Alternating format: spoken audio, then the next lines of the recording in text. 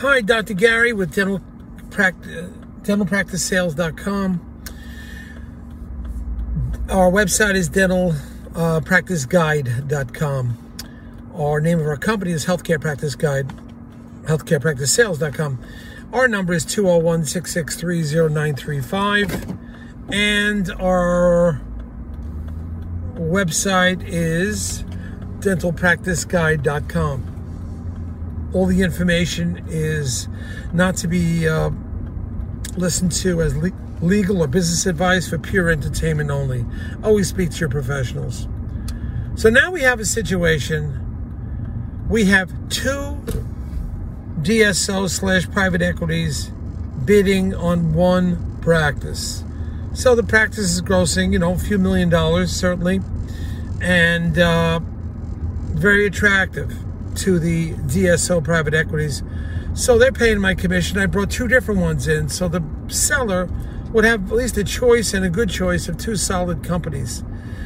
Solid companies means I've dealt business with them before. They go to the closing table, they're honorable, and post-closing you won't have problems, which is critical to me. I don't want my sellers getting involved in a problem or an issue. And so we have two of them bidding. Both companies, both of them knew that there was another company bidding. I didn't divulge who it was. I never share or shop a deal. I don't tell the other one what the other one's offering. They'll go through the attorneys if they want to get that type of information. But I don't share the information. So this was going on, and both of them submitted offers, and the seller really wasn't sure what they wanted to do, which offer to accept. They were leaning towards one more than the other, and we were just waiting. And then suddenly a week went by, and they called us, and they said, well, we've decided to go with a third buyer. They went out on their own. I didn't really have them in contract because I was really just bringing the sellers at that point. We didn't expose it to the open market. So they went out and got their own buyer, another DSO. Now, what do you think happens? This is a third buyer. So the third buyer, the only way the third buyer is going to get the deal, he figures, I guess, he finds out what the other two buyers are doing. What is it about the other two buyers' deal that you don't like? I guess is the conversation, because I wasn't involved and I didn't bring the third buyer in. This isn't something you should do. If you want a third buyer, let everybody know you're bringing a third buyer in, so at least everybody's on board that a third person's bidding on it. You don't take their information and, so to speak, shop it with the third buyer, because what is the third buyer going to do?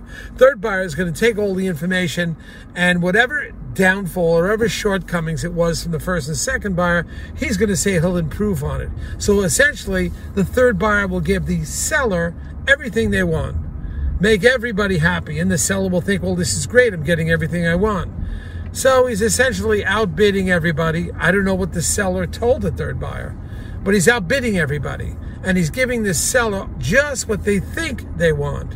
Of course, we're not in contract negotiations. A letter of intent is non-binding.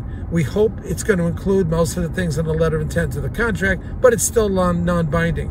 What happens in these situations are the third buyer comes in, the first and second buyer are, they're disillusioned now a little distrusting now, because you took their information and went elsewhere with it and shopped the deal.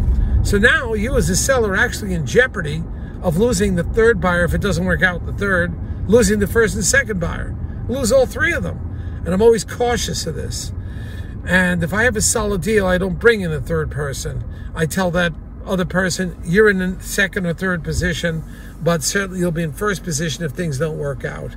I'm not going to listen to their promises, oh, do better, let me bid higher. I'm not going to listen to that, because I don't want to get involved in that. And yeah, they may offer a little money or a little better terms, and then they'll do whatever they can to get the deal.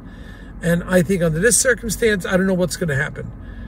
I think the third buyer will promise them everything until they go to contract, until something happens. Something happens.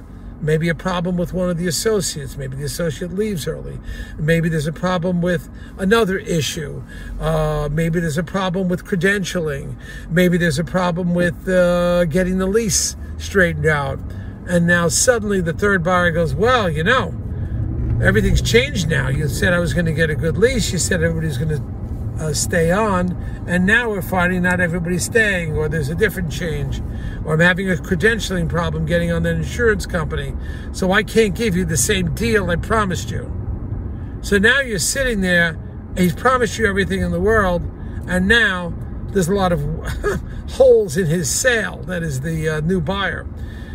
So you're sitting there, and you thought he'd buy, again, this is where you go to your attorneys, ask their opinions. I'm just giving my opinion. Everything I give is my opinion. So now you go back to your attorney, you go back to me, and I'm going to listen to this, and you have problems with the third buyer, and I don't, I didn't bring the third buyer in. I don't know who they are. And it's hard for me to represent you on a buyer that I didn't bring in, because I brought in my two best buyers. So this is the problem you have, trying to get every nickel and dime, and not that you don't deserve it, but everything on the contract you want your way perfectly. It's hard to get that. And you're not always in the best of circumstances because you think you're getting that. You have to be open-minded. You have to, in situations, just stick with who you have. And if there's a third buyer, you tell the third buyer, wait on the sidelines. If it doesn't work out, I'll be in touch with you. That's the way it should happen. So we don't know what will occur at this point. All we know is that the seller is choosing a third buyer and is swinging to them. He's really not negotiating. They're really not negotiating with the first and second buyer, which is what should happen.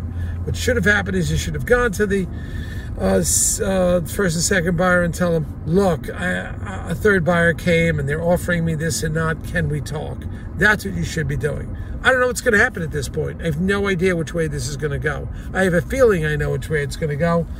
And we're talking to the seller, trying to educate them, trying to say, bring the other two on board. And don't think it's always greener on the other side of the hill.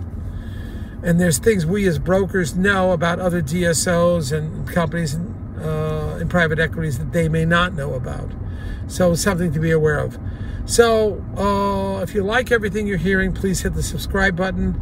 We are looking forward to giving you more information whenever we can. It changes daily. The deals change daily. You can't even write articles about this because the article you wrote today changes tomorrow. So be careful who you're listening to. The only ones who really know what's happening is the brokers that are doing the deals yesterday, that closed yesterday. And that's where the answers are. That's where the market's heading. And it could change radically all the time. All right, that's it. Looking good.